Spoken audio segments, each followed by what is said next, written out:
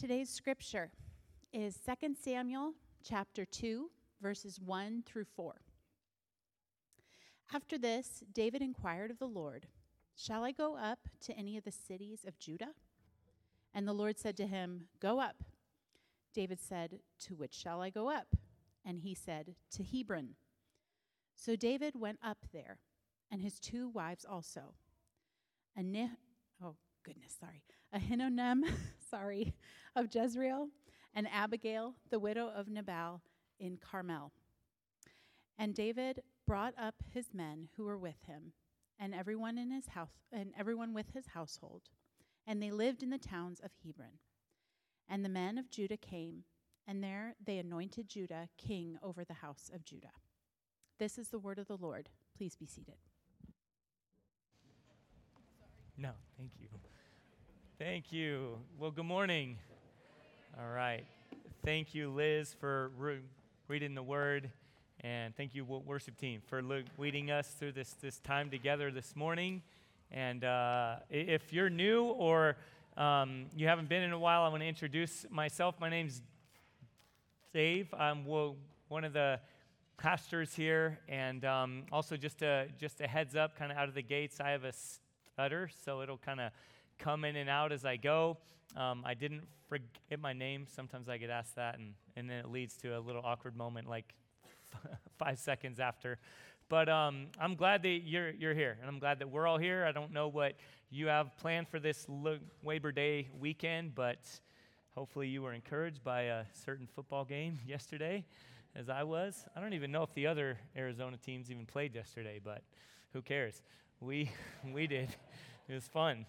That's all I'll say on that front. So we're going to get into our time together, as Joel said earlier. And yeah, thank you so much, Joel, for that very intentional time. That just helps usher us through the entire service here. What we walk through in this time is purposeful and intentional. And I was so blessed and encouraged up until this time walking up. In fact, I was kind of moved with emotion right before, which is always scary. I'm like, when's this going to stop? What's going to happen? I got to come up soon. So anyway, I just go with it. Those who have been here long enough, you know, we cry, we laugh, we mess up. We sometimes trip on these stairs. But Liz, we have nothing to prove and nobody to impress. Amen?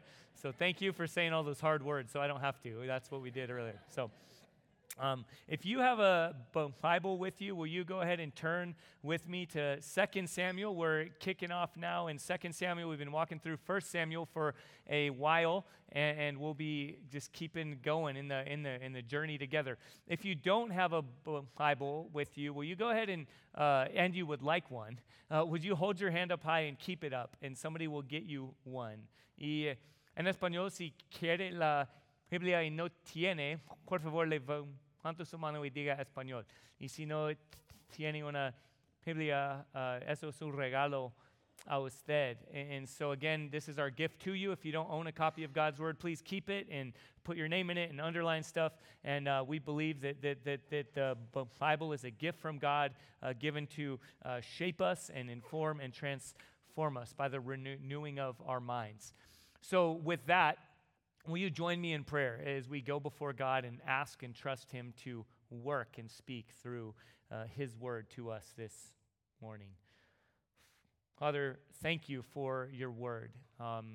Even the things that we've heard thus far throughout our time together this morning, I pray and trust that you've been preparing us to hear the good news of Jesus. In some ways, to hear maybe the bad news as we look at the reality of where we are as a world, as a society, in some ways as a community, and even in our own individual hearts, our desperate need for help.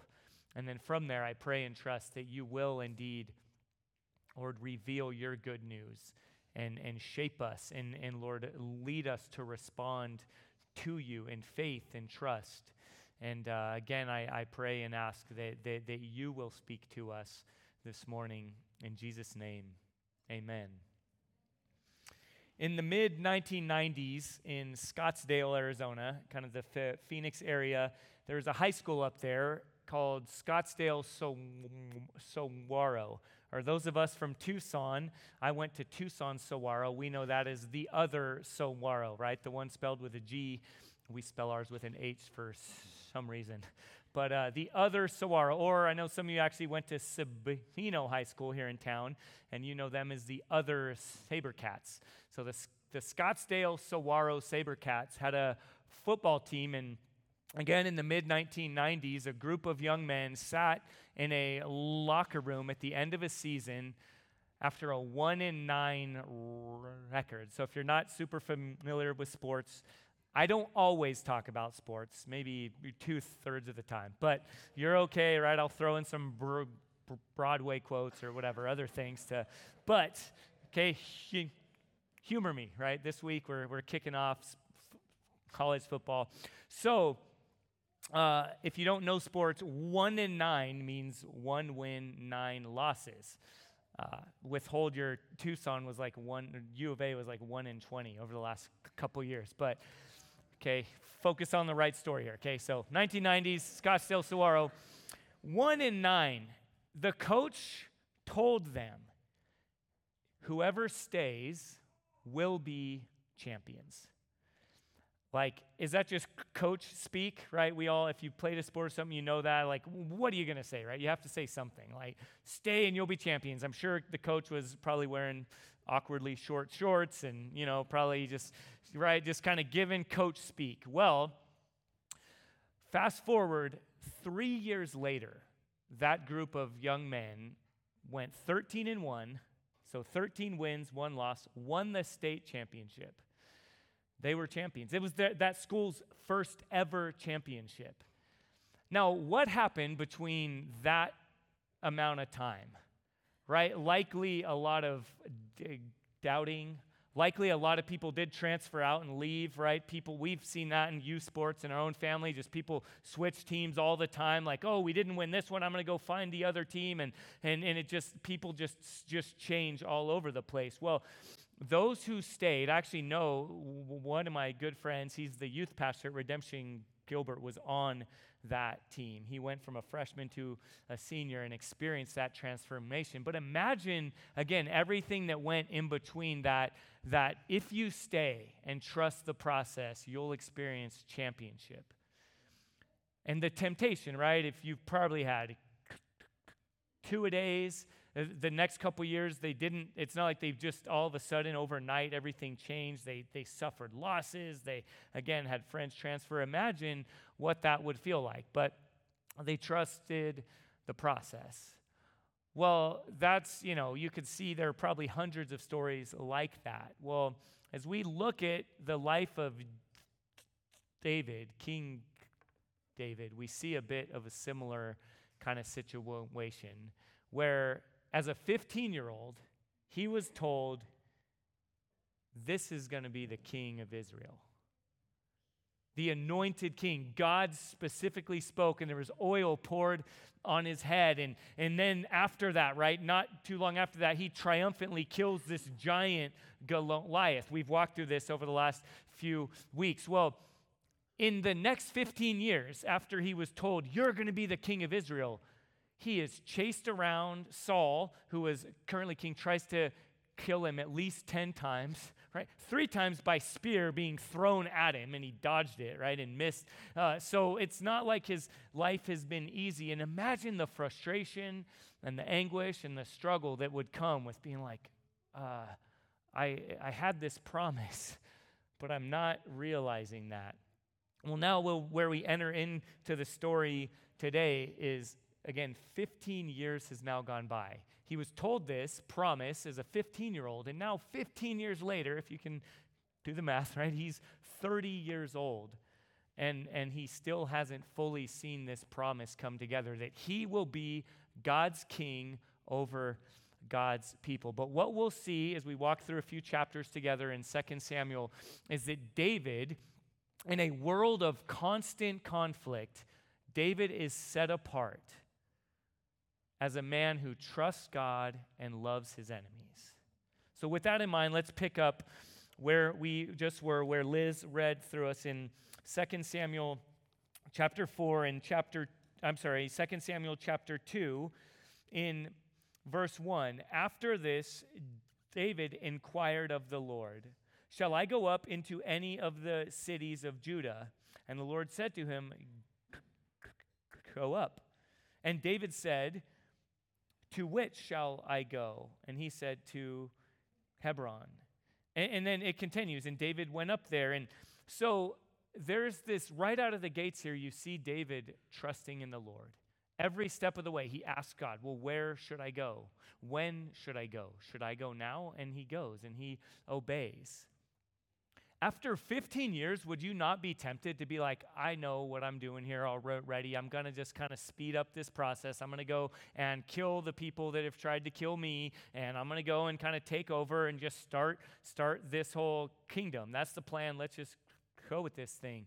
But he continually seeks God. He trusts in the Lord, and it's revealed. He asks time and time again. Just pause for a moment, and let's just consider our lives. Are we not so tempted to just want to know the end result and then just be able to hit cruise control and hurry up and get there? Take whatever shortcuts we need to take along the way and just get to the end result, right? We struggle to be patient. Our society runs at a frantic pace where it doesn't make sense. In fact, and sometimes it's even kind of told to us that good stewardship would mean hurry up. Like, don't be patient. Slow down. Just get to where you're wanting to go as fast as you can. Okay, I don't know everyone's story in this room, but I want to pause for a moment. Just even let this kind of sink in for a moment. What's going on in your life? Maybe in your faith journey, maybe in your family, in your health, your job situation, your relationship situation, where you've been waiting for a long time. And the Bible is full of promises that say, God's gonna do this. We heard some of it today, but we find ourselves, some theologians refer to this as like the now and not yet. We're there, we know that God fulfills his promises, he is trustworthy, but we're not experiencing that. In fact, in many cases, we're experiencing the exact opposite of it. Okay, just hear me now. I want to encourage us that God sees and he cares and he's trustworthy and he calls us to trust in him. But often we don't know what that means. And we are so uncomfortable with tension. Right? Is that not true? But what would it look like for us to grow in being comfortable in something that God is incredibly comfortable with? All right, we as we read the scriptures, as we read the Bible, God is okay with tension. In fact, he often works powerfully and mightily in the middle of places that we want to get out of as quickly as possible. Okay, one example of such a place is in the Garden of Gethsemane. Okay, if you know this story, Jesus, it's on the night when he would be arrested and then would ultimately go to the cross and die. He's in the garden praying, and he asks his friends to pray and to stay up awake and be alert while he goes off and prays, and they fall asleep. Right? They're not very trustworthy, and he is struggling. He's in anguish, and he prays. He says, if there's any other way for your promises to be fulfilled, he's praying to the Father, if there's any other way, let this cup pass from me. If there's any way other than the cross, let it pass. I choose that. But then he says, not my will, but your will. Well, fast forward just within the next couple of hours, one of his best friends who's seen him do all kinds of miracles and all kinds of things, Peter, the apostle Peter, when they finally come to arrest Jesus, all the high priest servants come to arrest Jesus. Well, Peter jumps right up and grabs a sword and tries to cut off the high priest servant's head, and he misses and he lops off his ear. And Jesus looks at Peter and just tells him, put that away. Right? And he models for us patience. He models trusting the Father. right? We sometimes look at Peter and like, oh, foolish Peter, silly Peter. But again, is that just, think of our own lives. Is it not just this similar temptation and desire to just hurry up the process? I'm going to not, even though Jesus said, I'm going to die and then I'm going to raise from the dead, Peter's like, surely God just wants to, bring in his kingdom. I'm going to help with that. I'm going to bring this along. I'm going to speed it up. And he doesn't trust the Lord. And there's this contrast with Jesus, though he's the one who will go to the cross, submitting, trusting the Father. So again, now back to David. In verse 8, we see that right away, right? He's been promised he'll be the king over all of Israel. Well, in verse 8, this guy, this heir of Saul, is anointed the king over half of over Israel, over the north. Like, imagine the frustration that, wait, no, I'm going to be king of Israel.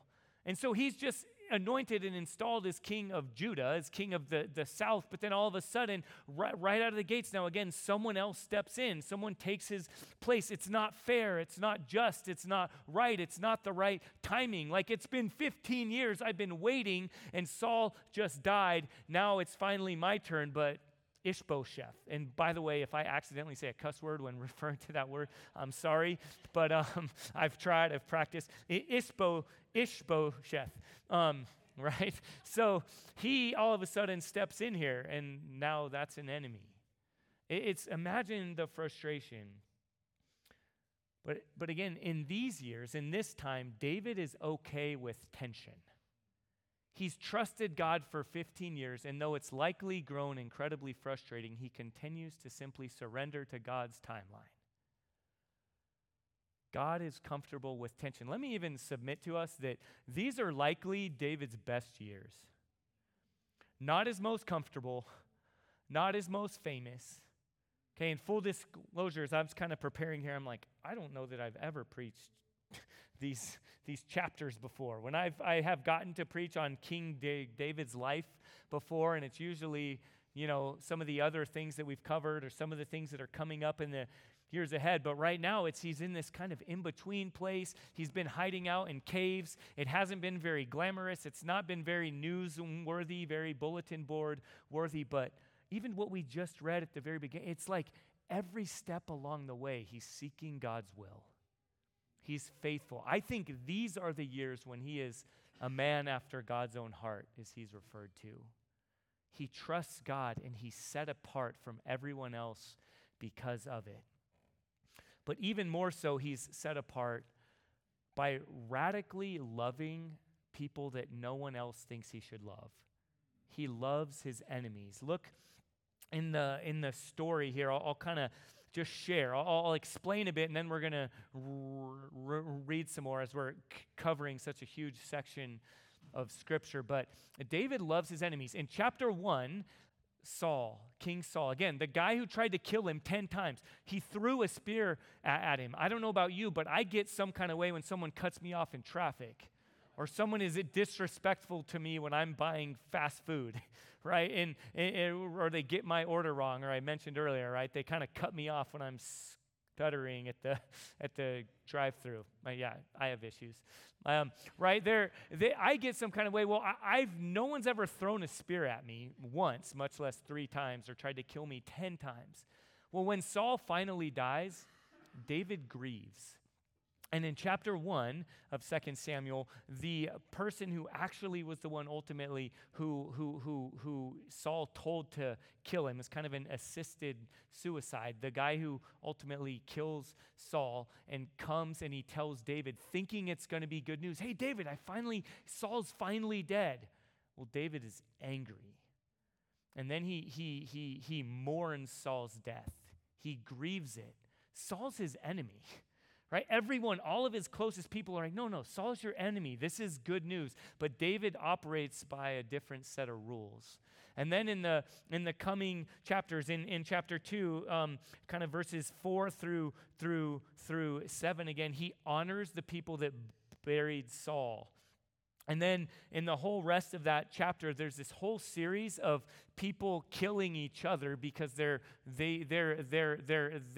killing their enemies. Some are on the other side or on Ishbosheth's side. Some are on David's side. And then they switch teams and they're like, oh, now I'm on your team. And they're killing each other. And David wants nothing to do with it. In fact, this I am going to read here, this kind of soap opera has just been going on, and people are killing each other and then coming to David thinking it's good news. And look how David reacts. Read with me in chapter 4, verse 7. When they came into the house, this is of Ishbosheth, when they came in to the house as he lay on his bed in his bedroom, they struck him and put him to death and beheaded him. Sorry, PG-13 here. They beheaded him. They took his head and went by the way of Arabah all night and brought the head of Ishbosheth, the son of Saul, your enemy. Now I'm picking up. And they said to the king, here is the head of Ishbosheth, the son of Saul, your enemy, who sought your life. The Lord has avenged my lord the king this day on Saul and on his offspring. So they show up, right? They've been cruising. They killed him in the northern part. They cut off his head. They carry it with them, I don't know, in a basket or something. And they bring it, and they now all of a sudden they show up to the party. They're like, hey, David, good news. Your enemy, your enemy Saul, and then his son Ishbosheth, who's also your enemy, we took care of him. And David gets angry. It's like awkward moment, right? Like, I'm not happy at all. You thought I was going to reward you. The people who reported Saul's death to me brought out my anger. I took care of them. How much more has what you've just done now brought my anger about? He is livid. And everyone else is confused. No. Saul's your enemy. Ishbosheth is your enemy. These people were Ishbosheth's like secret service. They were his like guards. And they're like, no, we switched sides. We're on your team, David. Aren't you going to be happy with us? And David's like, no. When is this going to stop? And David actually grieved and then he mourned. And then people tried to talk him out of his mourning. Okay, again, imagine how counterintuitive it is to love your enemies.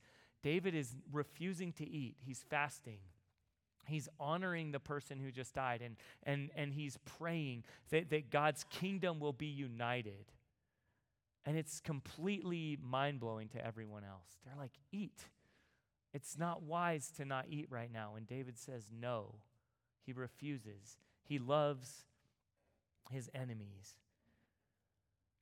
Now again, we have kind of a historical, high place we can look and just be like, oh yeah, like how do you and I do with loving enemies? Who are your or my enemies? Are we so uncomfortable living in places of tension that we so quickly move to a place of that person's my enemy. I have nothing to learn from them. I can't even eat with that person. I can't be in a community with that person. I can't be in the same church as that person. I can't come before the Lord's table with that person or those people. All right, let me just say, I actually read a couple things this morning in thinking about this. And we are living in such a time and in such a world that so quickly goes to making others out of people. You're the other. We no longer talk about people as image bearers of God.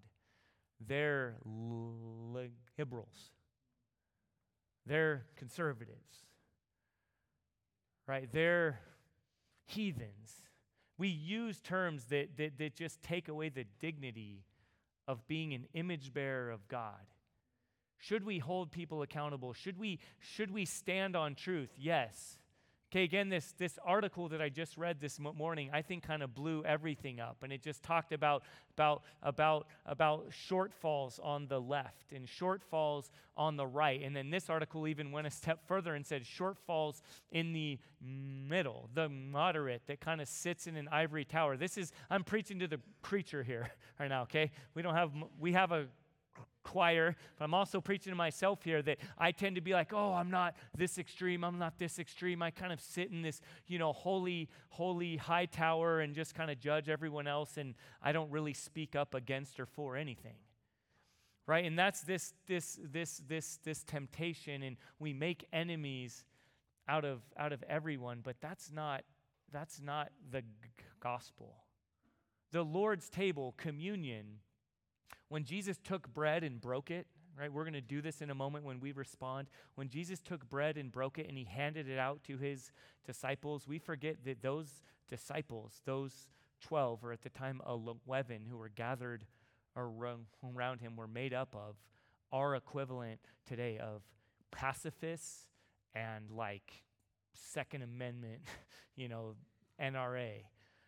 It was made up of people on the left and people on the right. The Lord's table was made up of people who would be enemies if not for Jesus. But again, we are so uncomfortable with discomfort, with tension, that we make enemies out of others. But we have a picture, earlier Joel referred to it, where Jesus shows us how he treats enemies.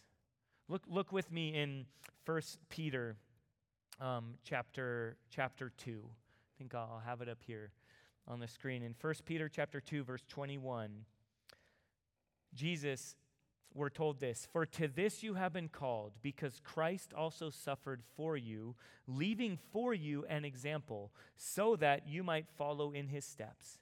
He committed no sin, neither was deceit found in his mouth. When he was reviled, he did not revile in return. When he suffered, he did not threaten, but continued entrusting himself to him who judges justly. He himself bore our sins in his body on the tree, that he might die to sin and live to righteousness. By his own wounds you have been healed.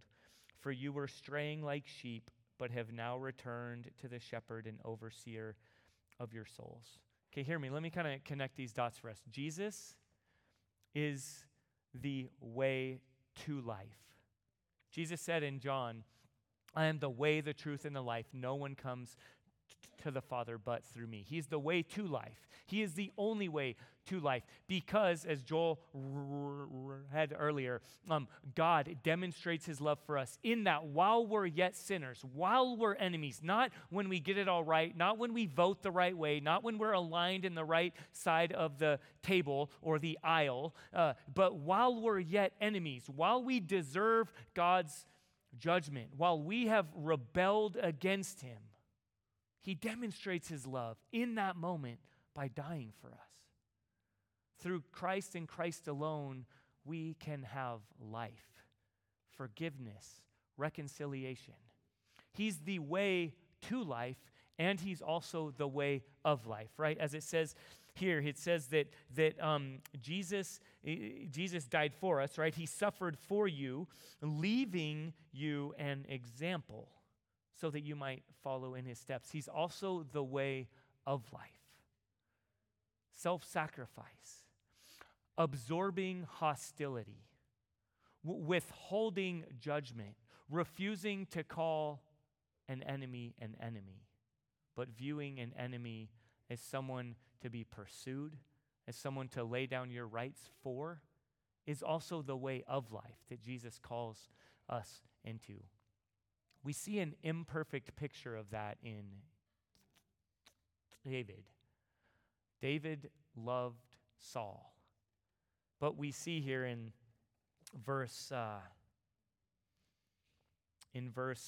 as I read earlier, now read in chapter 3 here. In chapter 3, verse 1, it says, "There was a long war between the house of Saul and the house of David. And David grew stronger and stronger, while the house of Saul became weaker and weaker. Now, we want to just view that as like, okay, David overcame them, David overpowered them. No, David's weakness made him strong. Throughout the whole story here, right? Saul throwing spears, trying to kill David. David's his enemy. What do you do with enemies? You take them out, you kill them. Saul models that. Ishbosheth, what does he do? Wages war. No, it's my right. I'm the heir. I'm going to be the king. He's anointed king, and he comes after David. What does David do? He views him as a friend. He mourns when he's killed. David chooses weakness, and the result is he gets stronger and stronger. He is stronger because he trusts God, because he loves his enemies. That is counterintuitive in our world today. But the result is that he's set apart. In just a couple more verses where we see this, in chapter 5, so now skipping ahead, he's finally anointed as king. David becomes king. He's king over all of Israel. Look at verses 9 and 10 through me as I kind of land the plane here. And David lived in the stronghold and called it the city of David. He purposefully did that, by the way, because there were all these tribes that were warring for, this is going to be the where Benjamin, where Judah, where, right, and all these different groups. But even in this, David is unifying the people together, and it's called the city of David, where ultimately Jesus' family will come from. And he built the city all around from Millo inward, and David became greater and greater, for the Lord, the God of hosts, was with him. It's important there if you underline things, for. David became greater and greater because he constantly trusted the Lord and he lived out the way of the Lord. He loved his enemies. David's story actually ends pretty tragically. From here on out, it's a series of highs and lows, ups and downs. But in this moment, David is set apart from everyone else. He grows greater and greater, stronger and stronger because he trusts God, because he reflects God's heart. He loves his enemies. Church, what would it look like for you? Okay, think kind of inwardly now, your own life. In what ways is God calling you to trust in him? In what, I don't know your situation, but in what ways in your life does your temptation to just take matters in your own hands, to take shortcuts, to hurry up the process, just blend right in with the whole rest of the world? Health-wise, relationship-wise, family-wise, job-wise. In what ways are you tempted to just grow frustrated and bitter, worn out, tired? In what ways do you and I and we just blend in with the world and how we talk about others? Is there someone that maybe God is even now putting on your heart that you've turned into an enemy? There's division. There's reconciliation. It's just easier to kind of let bygones be bygones. Who might God be even putting on your heart to pick up the phone and to call? To send a message to say, I'm sorry the way things are. I wish they were different. God's people are set apart because they trust in him and they radically love others.